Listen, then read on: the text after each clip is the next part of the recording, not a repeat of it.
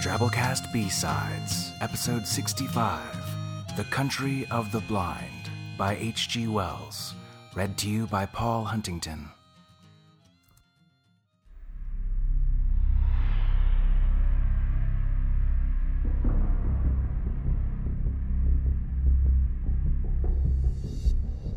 "300 miles and more from Chimborazo, 100 from the snows of Cotopaxi, in the wildest wastes of Ecuador's Andes, there lies that mysterious mountain valley, cut off from all the world of men, the country of the blind.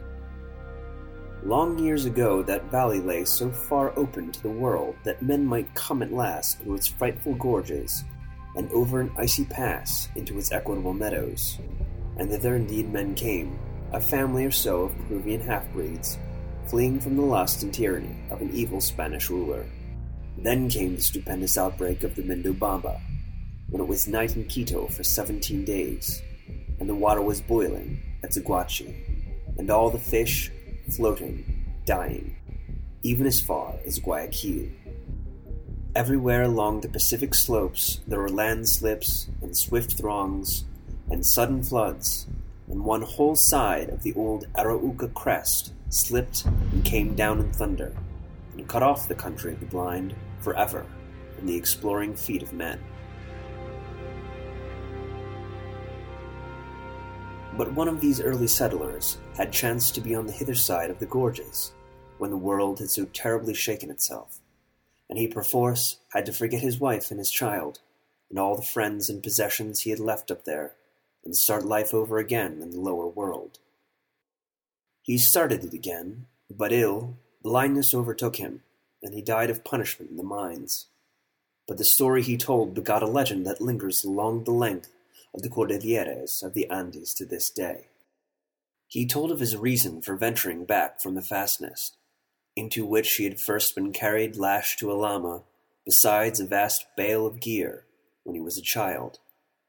The valley, he said, had in it all that the heart of men could desire: sweet water, pasture, an even climate, slopes of rich brown soil with tangles of a shrub that bore an excellent fruit, and on one side great hanging forests of pine that held the avalanches high.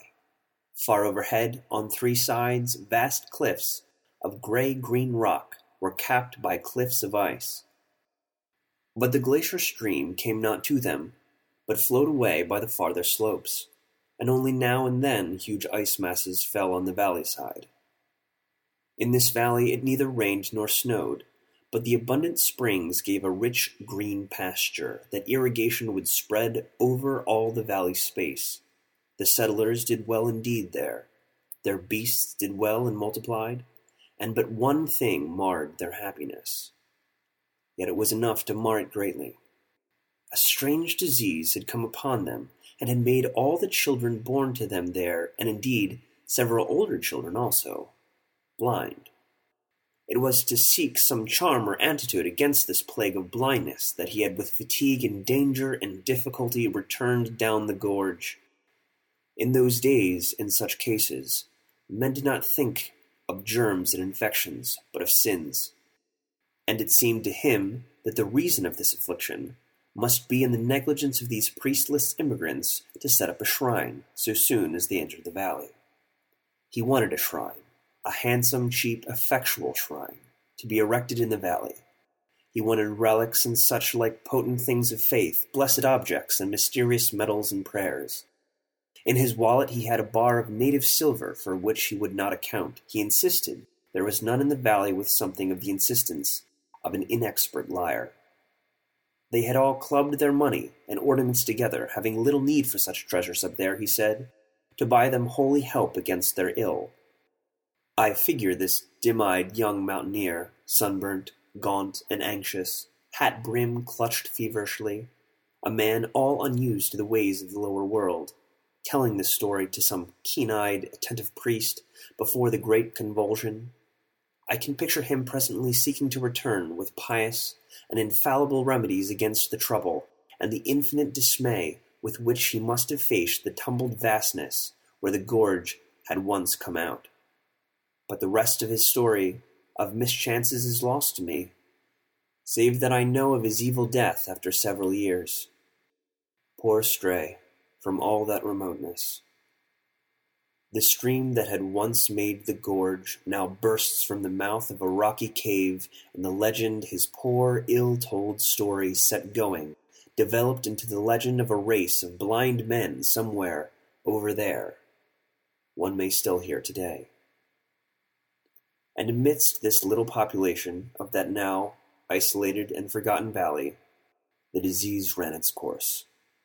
The old became groping, the young saw but dimly, and the children that were born to them never saw at all. But life was very easy in that snow-rimmed basin, lost to all the world with neither thorns nor briars, with no evil insects or any beasts save the gentle breed of llamas they had lugged and thrust and followed up the beds of the shrunken rivers and the gorges up which they had come.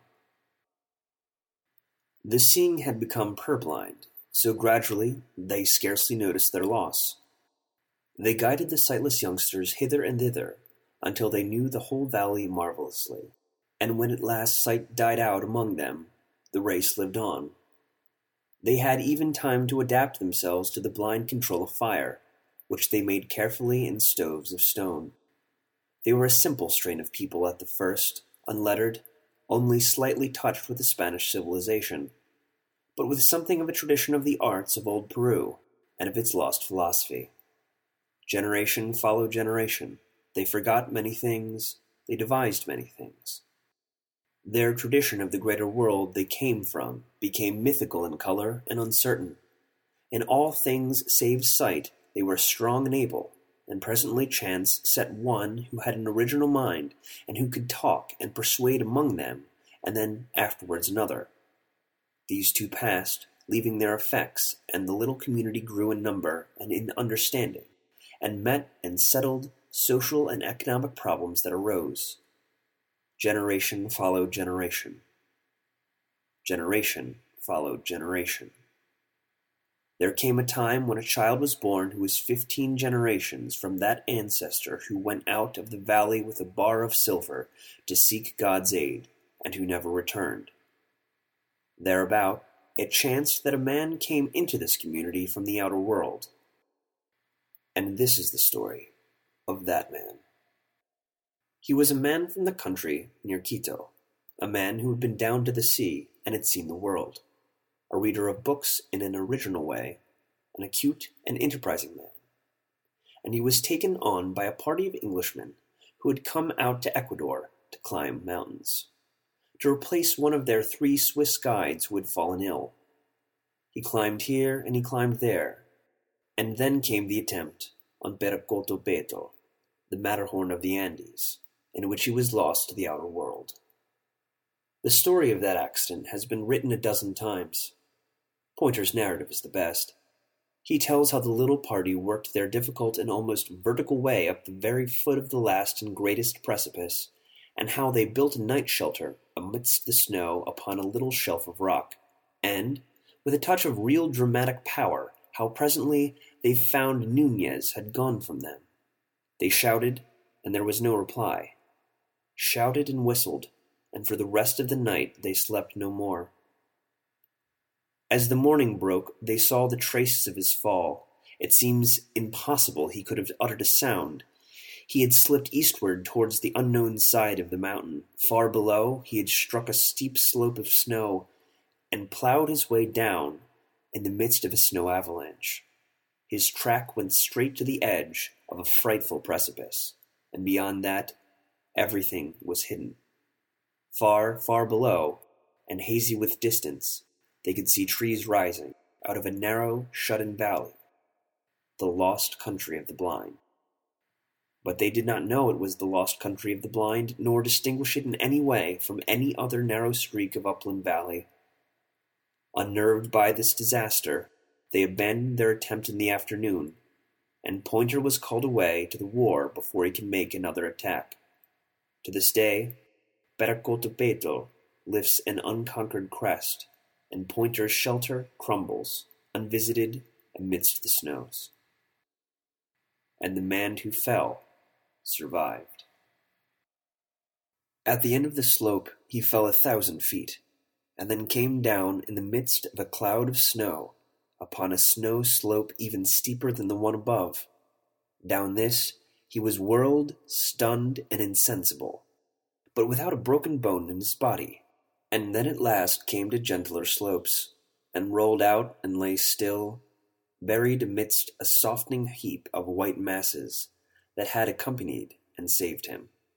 He came to himself with a dim fancy that he was ill in bed, then realized his position with a mountaineer's intelligence, and worked himself loose, and after a rest or so, out until he saw the stars.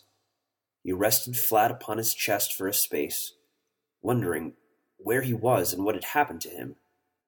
He explored his limbs, and discovered that several of his buttons were gone, and his coat turned over his head.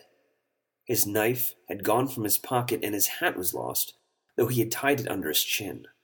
He recalled that he had been looking for loose stones to raise his piece of shelter wall. His ice axe had disappeared.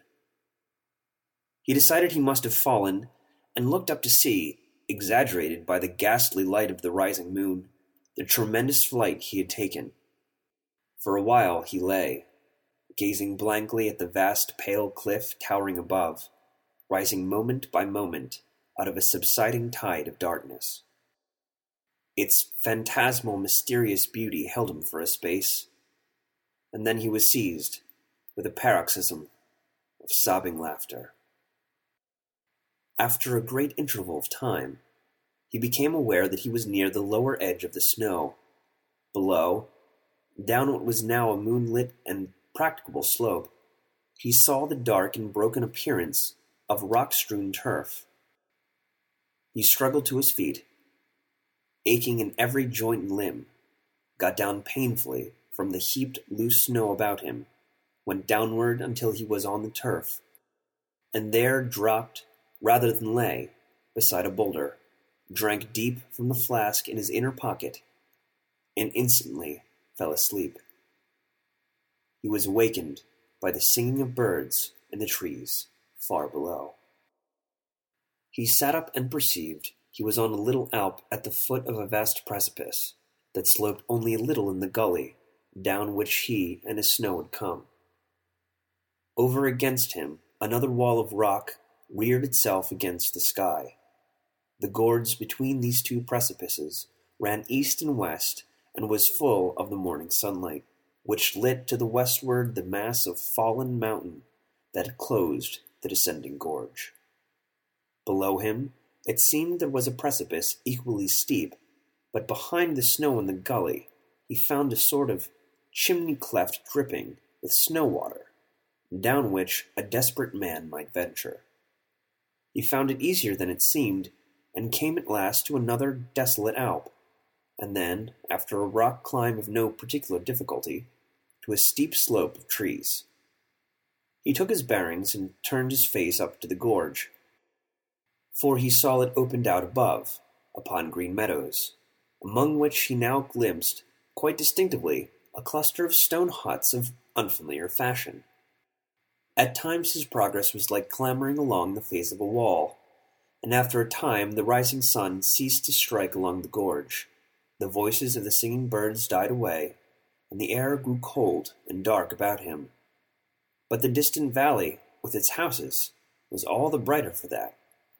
He came presently to Talus, and among the rocks he noted, for he was an observant man, an unfamiliar fern that seemed to clutch out of the crevices with intense green hands. He picked a frond or so, and gnawed its stalk, found it helpful. About midday he came at last out of the throat of the gorge into the plain and the sunlight. He was stiff and weary. He sat down in the shadow of a rock, filled up his flask with water from a spring, and drank it down, and remained for a time, resting, before he went on to the houses. They were very strange to his eyes, and indeed the whole aspect of the valley became, as he regarded it, queerer and more unfamiliar. The greater part of its surface was lush green meadow, starred with many beautiful flowers, irrigated with extraordinary care, and bearing evidence of systematic cropping piece by piece.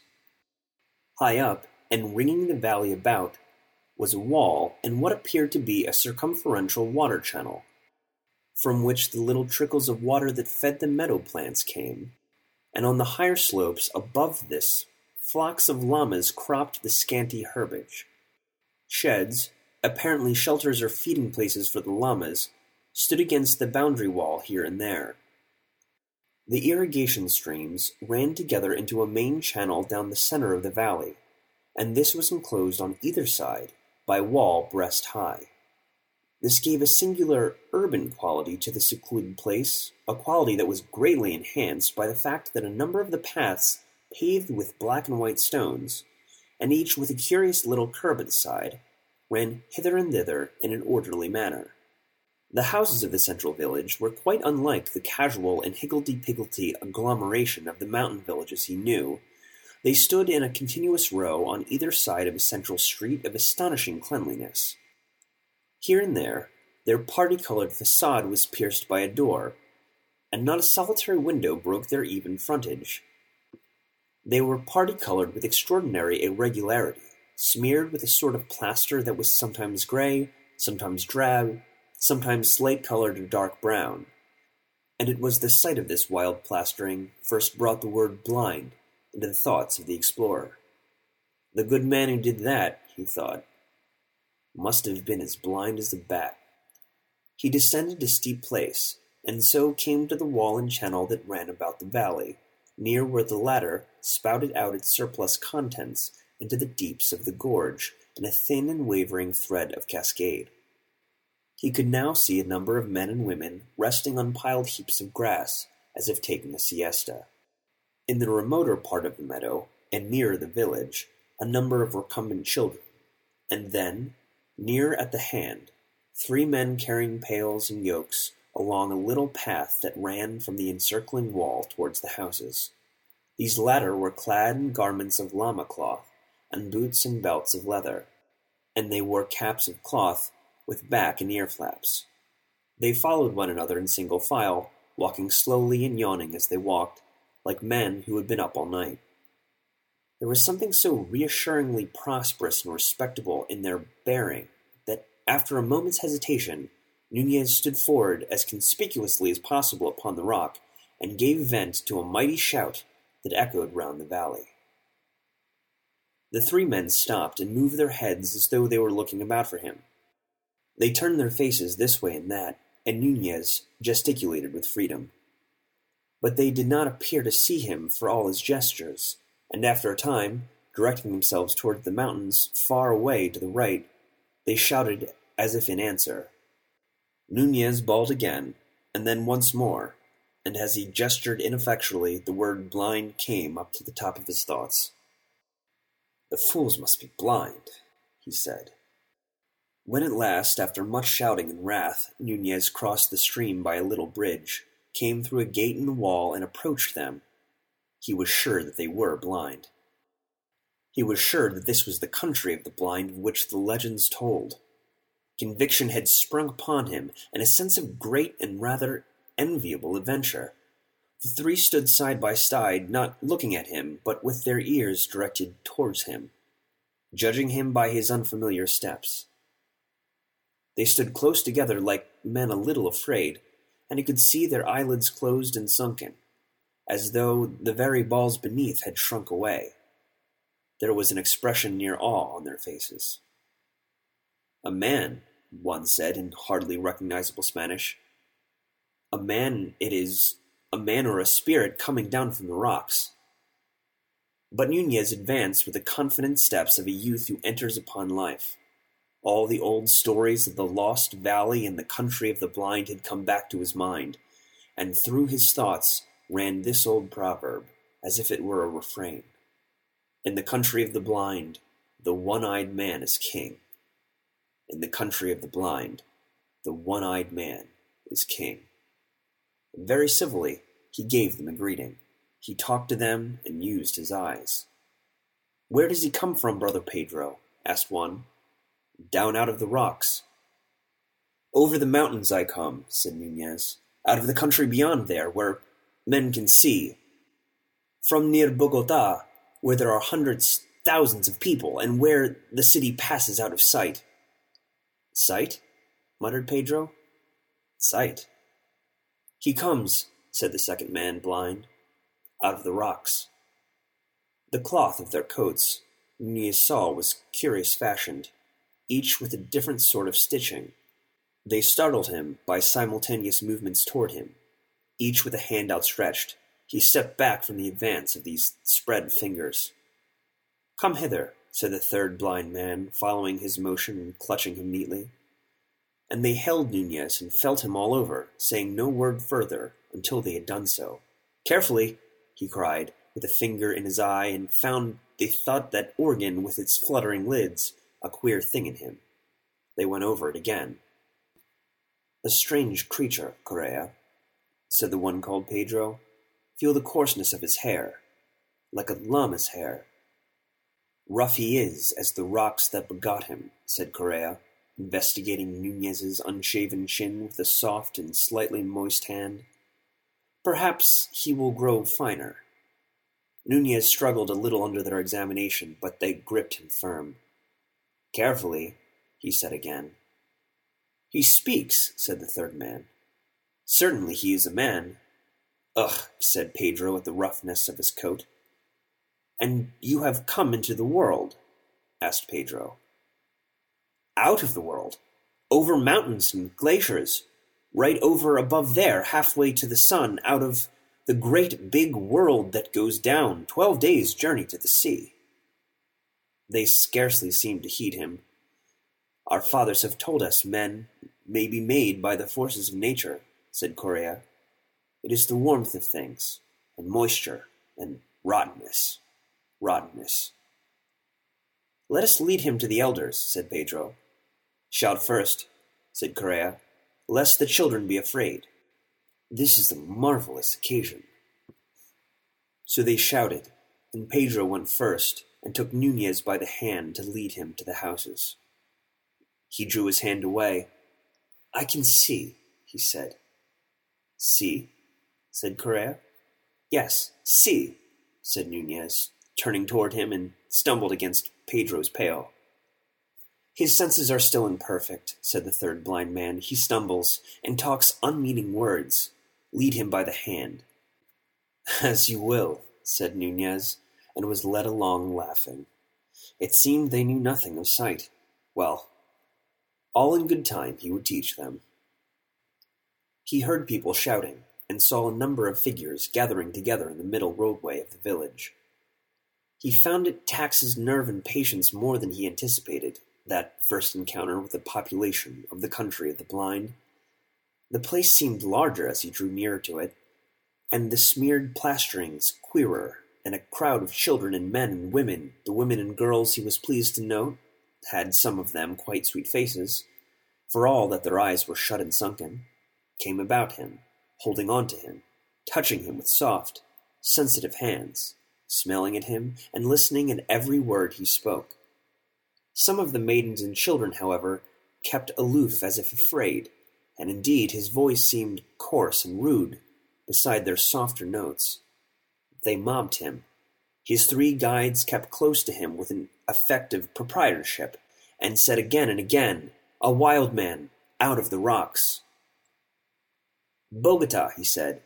"Bogota, over the mountain crests." "A wild man using wild words," said Pedro. "Did you hear that? Bogota. His mind is hardly formed yet. He has only the beginnings of speech." A little boy nipped his hand. "Bogota," he said mockingly. "Aye, a city to your village. I come from the great world where men have eyes and see." "His name's Bogota," they said. "He stumbled," said Correa, "stumbled twice as we came hither. Bring him to the elders." And they thrust him suddenly through a doorway into a room as black as pitch, save at the end there faintly glowed a fire. The crowd closed in behind him and shut out all but the faintest glimmer of the day, and before he could arrest himself he had fallen headlong over the feet of a seated man. His arm, outflung, struck the face of someone else as he went down, He felt the soft impact of features and heard a cry of anger, and for a moment he struggled against a number of hands that clutched him. It was a one-sided fight. An inkling of the situation came to him, and he lay quiet. "I fell down," he said. "I couldn't see in the pitchy darkness." There was a pause, as if the unseen persons about him tried to understand his words. Then the voice of Correa said, "He is but newly formed. He stumbles as he walks and mingles words that mean nothing with his speech." Others also said things about him that he heard or understood imperfectly. "May I sit up?" he asked, in a pause. "I will not struggle against you again." They consulted, and let him rise. The voice of an older man began to question him, and Nunez found himself trying to explain the great world out of which he had fallen, and the sky and the mountains and such, like marvels to these elders who sat in darkness in the country of the blind, and they would believe and understand nothing, whatever he told them, a thing quite outside his expectation. They would not even understand many of his words. For 14 generations, these people had been blind and cut off from the seeing world. The names from all the things of sight had faded and changed. The story of the outer world was faded and changed to a child's story. And they had ceased to concern themselves with anything beyond the rocky slopes above their circling wall. Blind men of genius had arisen among them and questioned the shreds of belief and tradition they had brought with them from seeing days, and had dismissed all these things as idle fantasies, and replaced them with new and saner explanations. Much of their imagination had shriveled with their eyes, and they had made for themselves new imaginations with their ever more sensitive ears and fingertips. Slowly Nunez realized this, that his expectations of wonder and reverence at his origin and his gifts was not to be borne out. And after his poor attempt to explain sight to them had been set aside as the confused version of a new-made being describing the marvels of his incoherent sensations, he subsided, a little dashed, into listening to their instruction.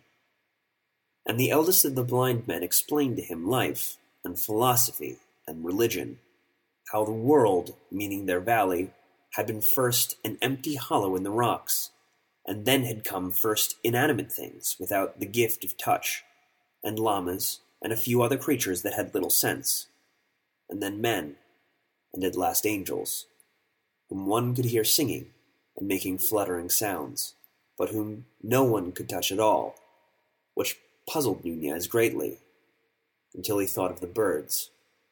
He went on to tell Nunez how this time had been divided into the warm and the cold, which are the blind equivalents of day and night, and how it was good to sleep in the warm and work during the cold, so that now, but for his advent, the whole town of the blind would have been asleep.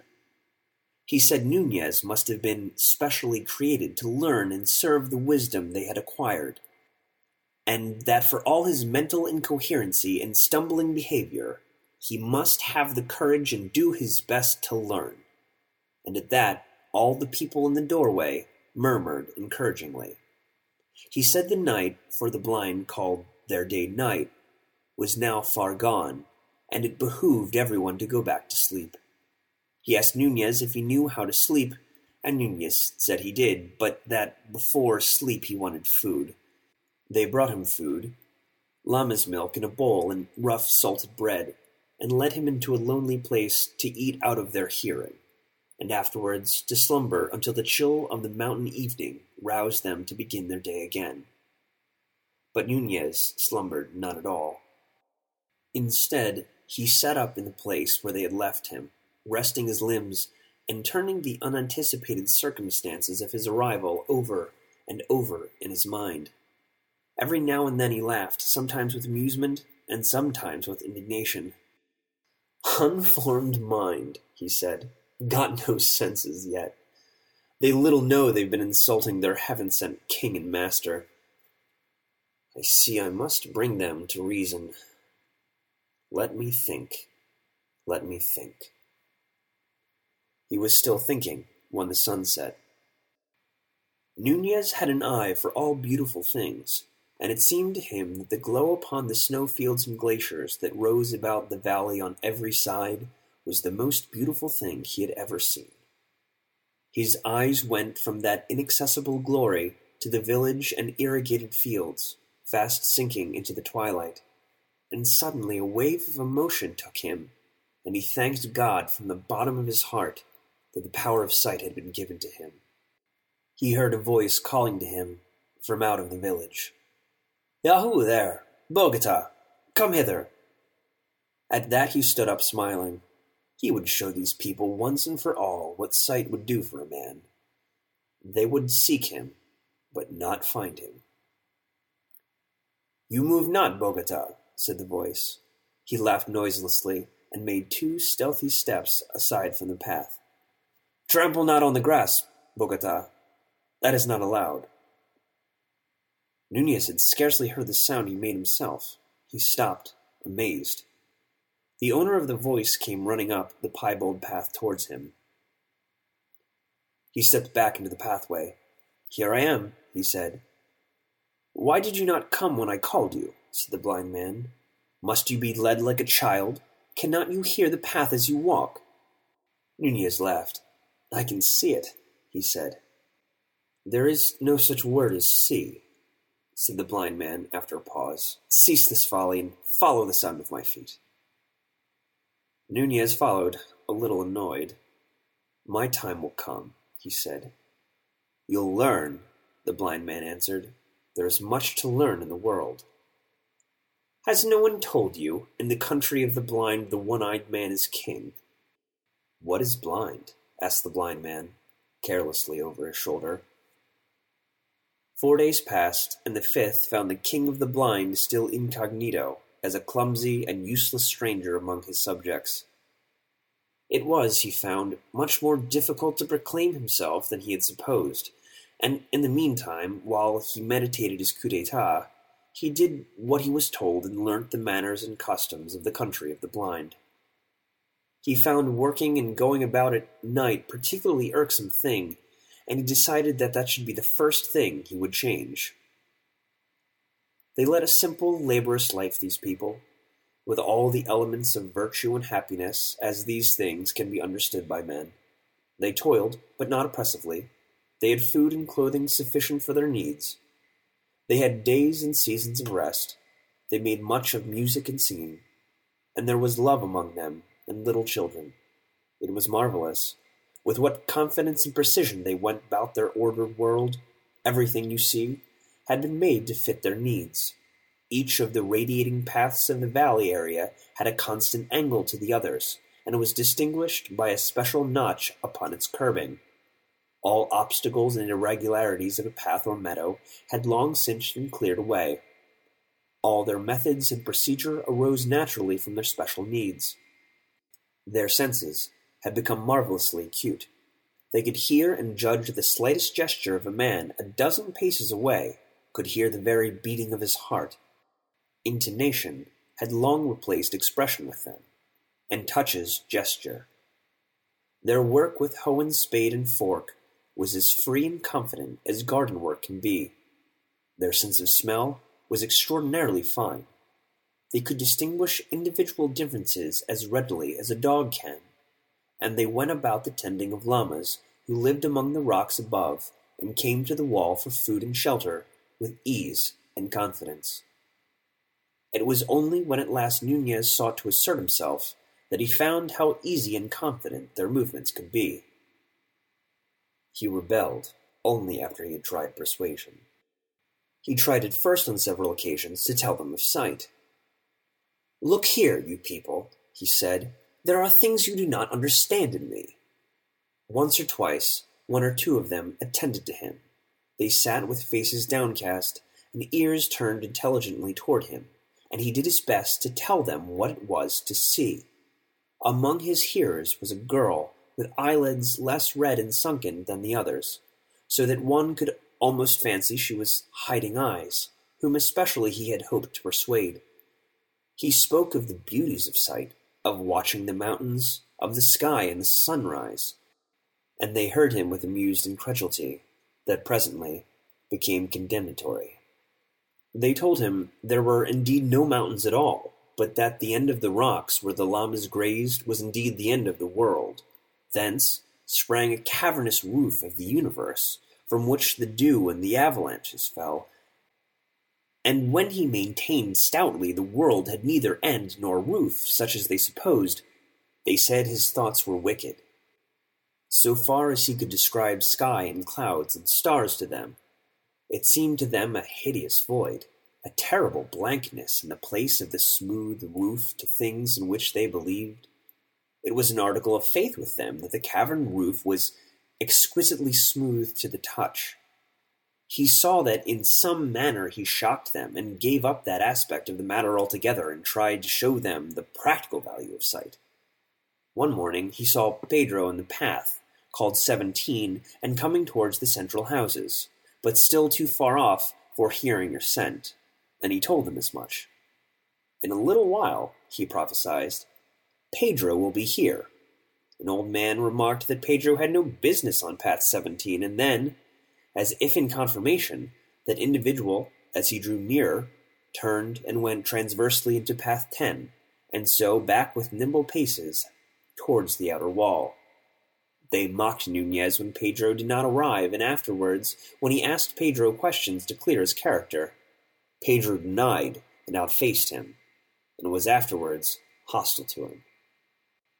Then he induced them to let him go a long way up sloping meadows towards the wall with one complacent individual, and to him he promised to describe all that happened among the houses.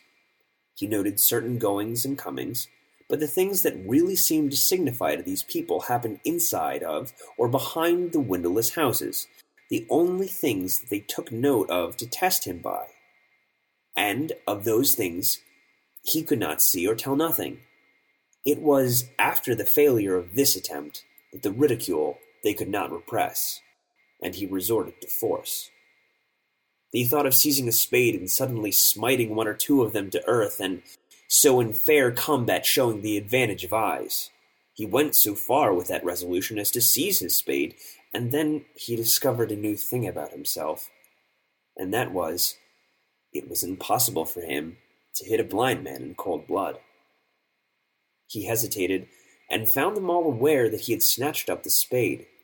They stood all alert, with their heads on one side, and bent ears towards him for what he would do next. "Put that spade down," said one, and he felt a sort of helpless horror. He came near obedience. Then he had thrust one backwards against a house wall, and fled past him and out of the village. He went in thwart one of their meadows, leaving a track of trampled grass behind his feet, and presently sat down by the side of one of their ways. He felt something of the buoyancy that comes to all men in the beginning of a fight, but more perplexity. He began to realize that you cannot even fight happily with creatures who stand upon a different mental basis to yourself. Far away, he saw a number of men carrying spades and sticks come out of the street of houses and advance in a spreading line along the several paths towards him. They advanced slowly, speaking frequently to one another, and ever and again the whole cordon would halt and sniff the air and listen. The first time they did, Nunez laughed, but afterwards he did not laugh. One struck his trail in the meadow grass and came stooping and feeling his way along it. For 5 minutes he watched the slow extension of the cordon, and his vague disposition to do something forthwith became frantic. He stood up, went a pace or so towards the circumferential wall, turned, and went back a little way. There they all stood in a crescent, still and listening. He also stood still, gripping his spade very tightly in both hands. Should he charge them?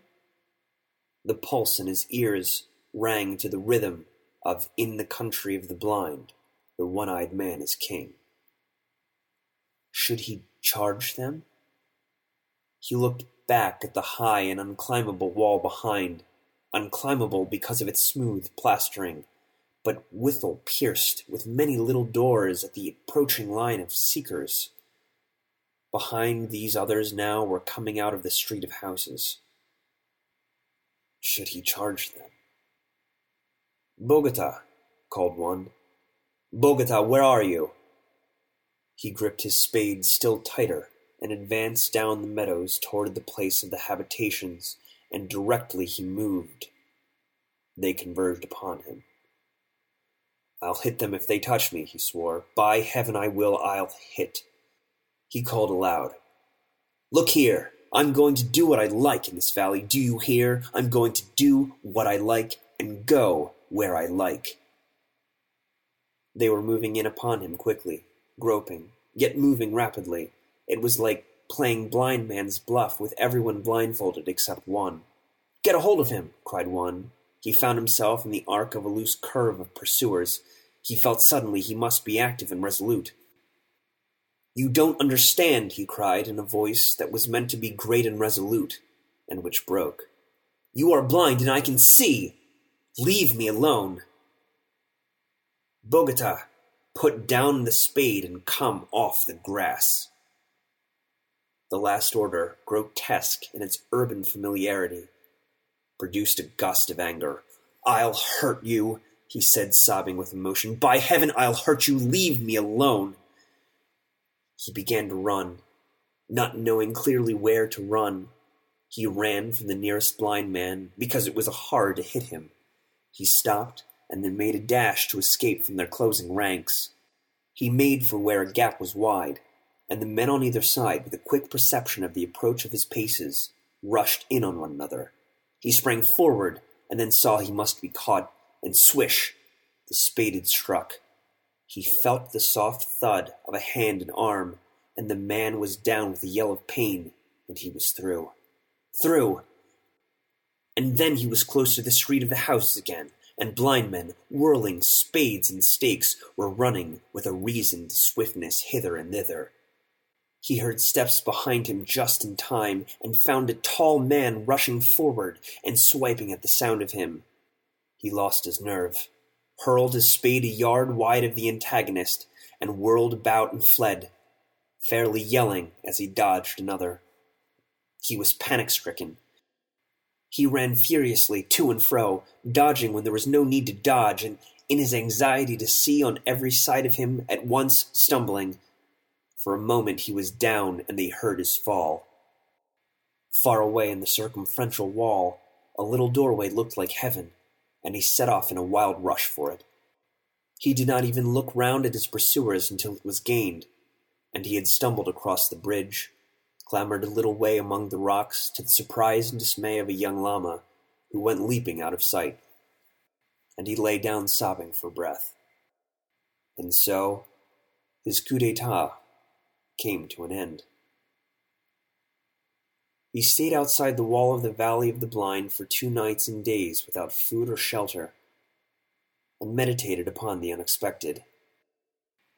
During these meditations, he repeated very frequently, and always with a profounder note of derision, the exploded proverb, "In the country of the blind, the one-eyed man is king." He thought chiefly of ways of fighting and conquering these people, and it grew clearer for him that no practical way was possible.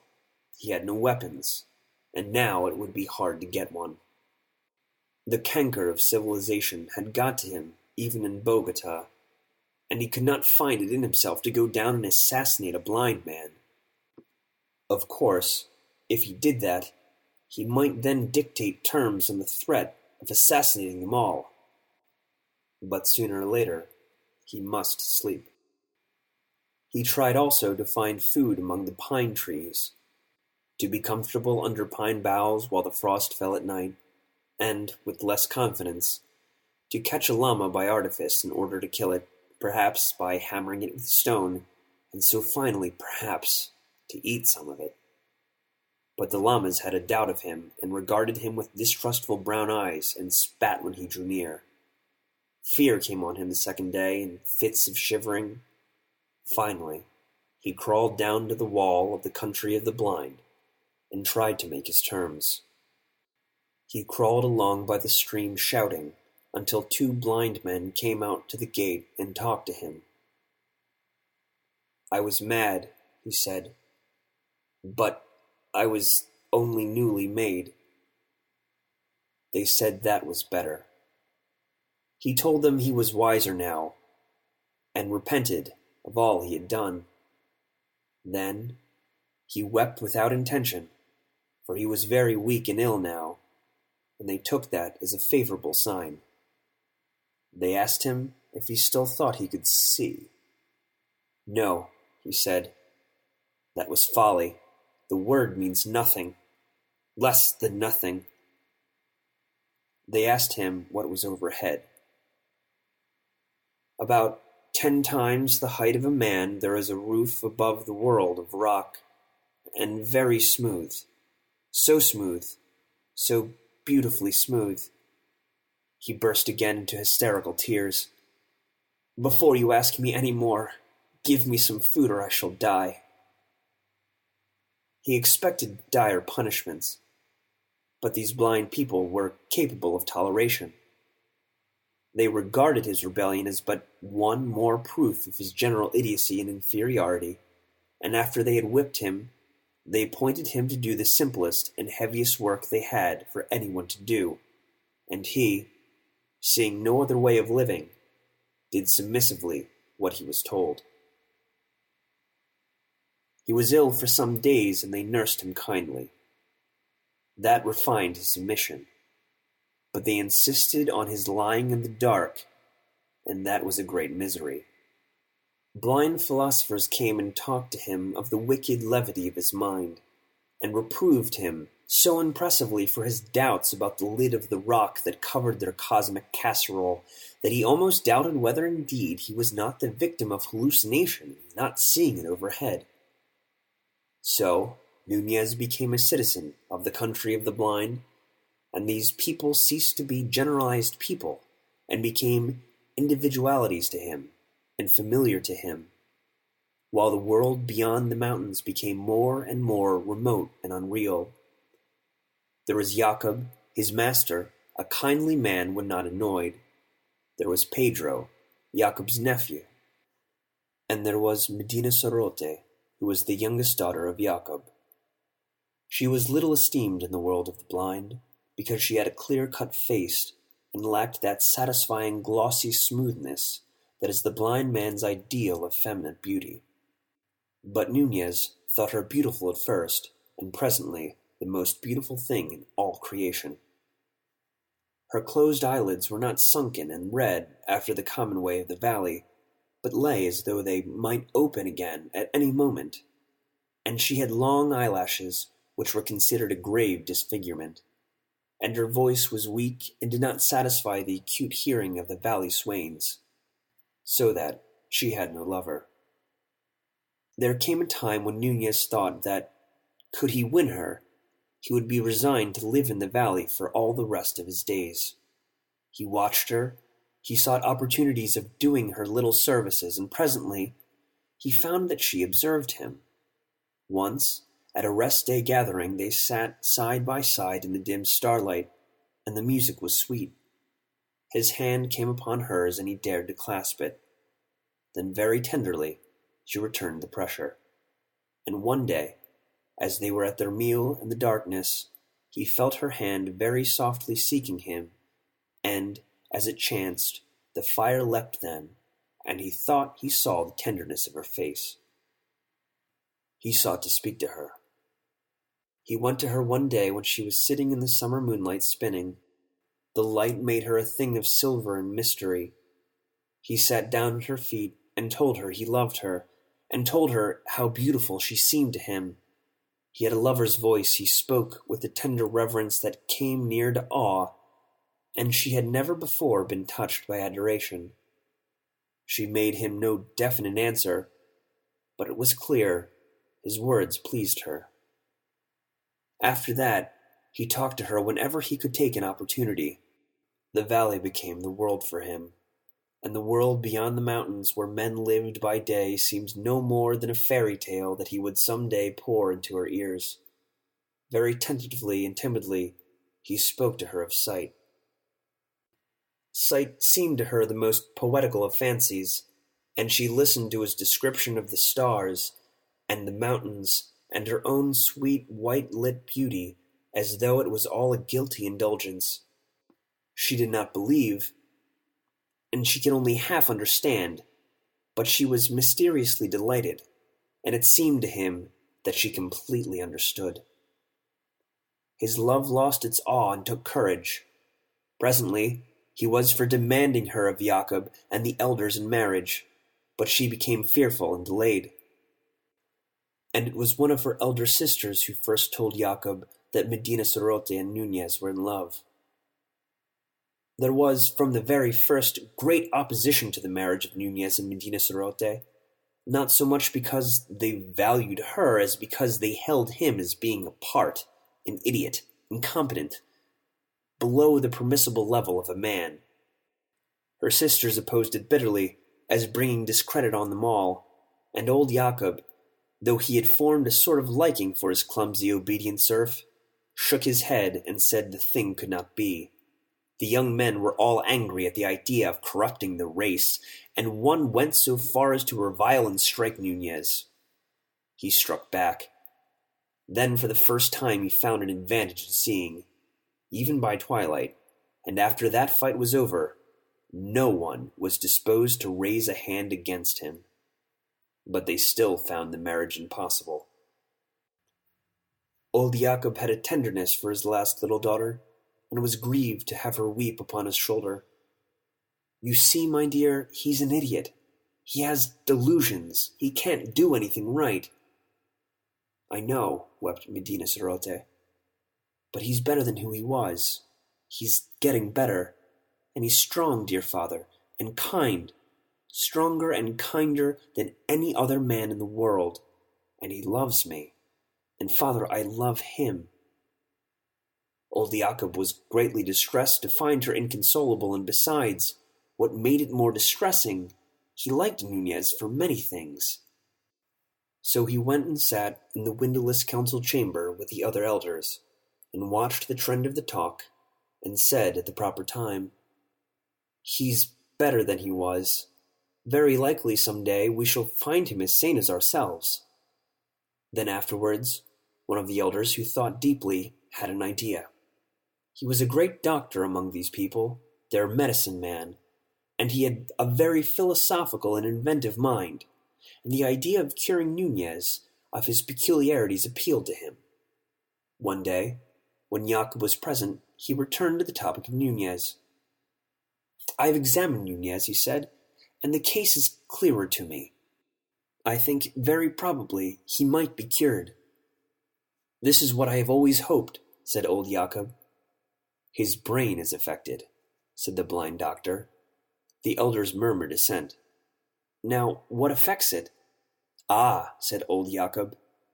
"This," said the doctor, answering his own question, "those queer little things called the eyes, which exist to make an agreeable depression in his face, are diseased, in the case of Nunez, in such a way as to affect his brain.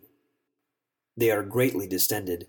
He has eyelashes, and his eyelids move, and consequently his brain is in a state of constant irritation and distraction." "Yes," said old Jacob. "Yes. And I think I may say, with reasonable certainty, that in order to cure him complete, all that we need do is a simple and easy surgical operation, namely, to remove these irritant bodies." "And then he will be sane?" "Then he will be perfectly sane, and a quite admirable citizen." "Thank heaven for science," said old Jacob, and went forth at once to tell Nunez of his happy hopes. But Nunez's manner of receiving the good news struck him as being cold and disappointing. "One might think," he said, "from the tone you take, that you did not care for my daughter." It was Medina Sarote who persuaded Nunez to face the blind surgeons. "You do not want me," he said, "to lose my gift of sight." She shook her head. "My world is sight." Her head dropped lower. "There are beautiful things, the beautiful little things, the flowers, the lichens amidst the rocks, the light and the softness on a piece of fur. The far sky with its drifting dawn of clouds, the sunsets, and the stars. And there is you. For you alone it is good to have sight, to see your sweet, serene face, your kindly lips, your dear, beautiful hands folded together. It is these eyes of mine you won, these eyes that hold me to you, that these idiots seek. Instead, I must touch you, hear you, and never see you again. I must come under that roof of rock and stone and darkness, that horrible roof under which your imaginations stoop. No, you would not have me do that. A disagreeable doubt had arisen in him. He stopped and left the thing question. I wish, she said. Sometimes. She paused. Yes, he said, a little apprehensively. I wish sometimes you would not talk like that. Like what? I know it's pretty, it's your imagination. I love it, but now... He felt cold. Now, he said faintly. She sat quite still. You mean, you think I should be better perhaps? He was realizing things very swiftly. He felt anger, perhaps, anger at the dull course of fate, but also sympathy for her lack of understanding, a sympathy near akin to pity. Dear, he said, and he could see by her whiteness how tensely her spirit pressed against the things she could not say. He put his arms about her, he kissed her, and they sat for a time in silence. If I were to consent to this, he said at last in a voice that was very gentle. She flung her arms about him, weeping wildly. Oh, if you would, she sobbed. If only you would.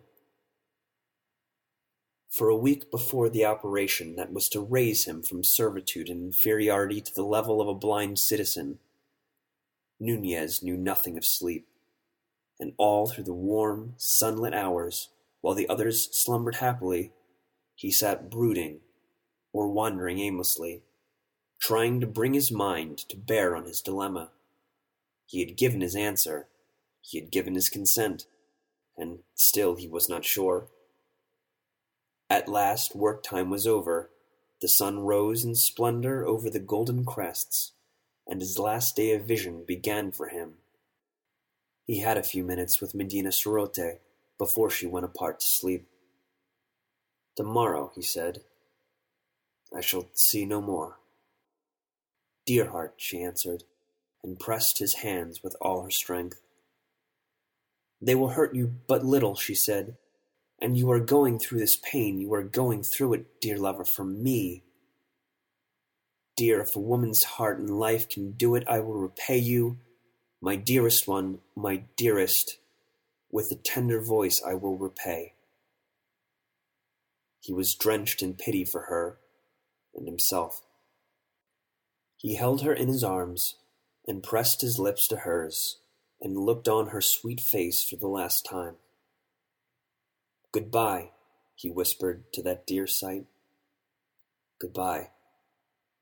And then in silence, he turned away from her. She could hear his slow retreating footsteps, and something in the rhythm of them threw her into a passion of weeping. He walked away. He had fully meant to go to a lonely place where the meadows were beautiful with white narcissus, and there remain until the hour of his sacrifice should come. But as he walked, he lifted up his eyes and saw the morning like an angel in golden armor marching down the steps. It seemed to him that before this splendor, he and this blind world and valley and his love and all were no more than a pit of sin. He did not turn aside as he had meant to, but went on and passed through the wall of the circumference and out upon the rocks, and his eyes were always upon the sunlit ice and snow. He saw their infinite beauty, and his imagination soared over them to the things beyond, he was now to resign forever. He thought of that great free world that he was parted from, the world that was his own, and he had a vision of those further slopes, distance beyond distance, with Bogota, a place of multitudinous stirring beauty, a glory by day, a luminous mystery by night, a place of palaces and fountains and statues and white houses lying beautifully in the middle distance. He thought how for a day or so one might come down through passes drawing ever nearer and nearer to its busy streets and ways. He thought of the river journey, day by day, from great Bogota to the still vaster world beyond, through towns and villages, forest and desert places, the rushing river day by day until its banks receded and the big streamers came splashing by, and one had reached the sea, the limitless sea, with its thousand islands, its thousands of islands, and its ships seen dimly far away in their incessant journeyings round about the greater world, and there, unpent by mountains, one saw the sky, not such a disk as one saw it here, but an arch of immeasurable blue, a deep of deeps in which the circling stars were floating. His eyes began to scrutinize the great curtain of the mountains with a keener inquiry. For example, if one went so, up that gully into that chimney there, then one might come out among those high, stunted pines that run round in sort of a shelf and rose still higher and higher as it passed above the gorge. And then that talus might be managed. Thence perhaps a climb might be found to take him up to the precipice that came below the snow. And if that chimney failed, then another farther to the east might serve his purposes better. And then one would be up there, upon the amber-lit snow, and halfway up to the crest of those beautiful desolations. And suppose one had good fortune. He glanced back at the village, then turned right round and regarded it with folded arms. He thought of Medina Sarote, and she had become small and remote. He turned again toward the mountain wall, down which the day had come to him. Then, very circumspectly, he began his climb. When sunset came, he was no longer climbing, but he was far and high. His clothes were torn, his limbs were blood-stained, he was bruised in many places.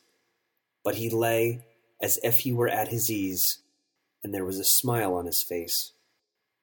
From where he rested, the valley seemed as if it were in a pit and nearly a mile below.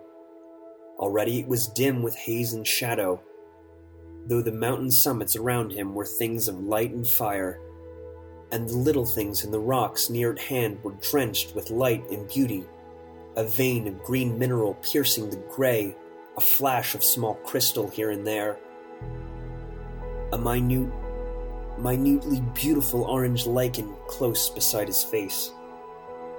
There were deep, mysterious shadows in the gorge, blue deepening into purple, and purple into a luminous darkness, and overhead was the illimitable vastness of the sky. But he heeded these things no longer, but lay quite still there, smiling, as if he were content now merely to escape from the valley of the blind, in which he thought he could be king. And the glow of the sunset passed, and the night came, and still he lay there, under the cold, clear stars.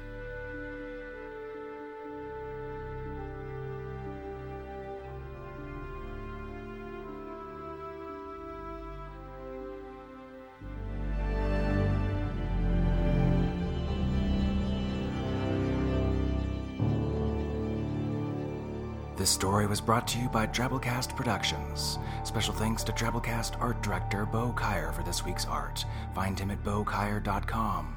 And special thanks to you, the Drabblecast B-Sides $10 a month subscriber. We couldn't do this without you, and we appreciate it.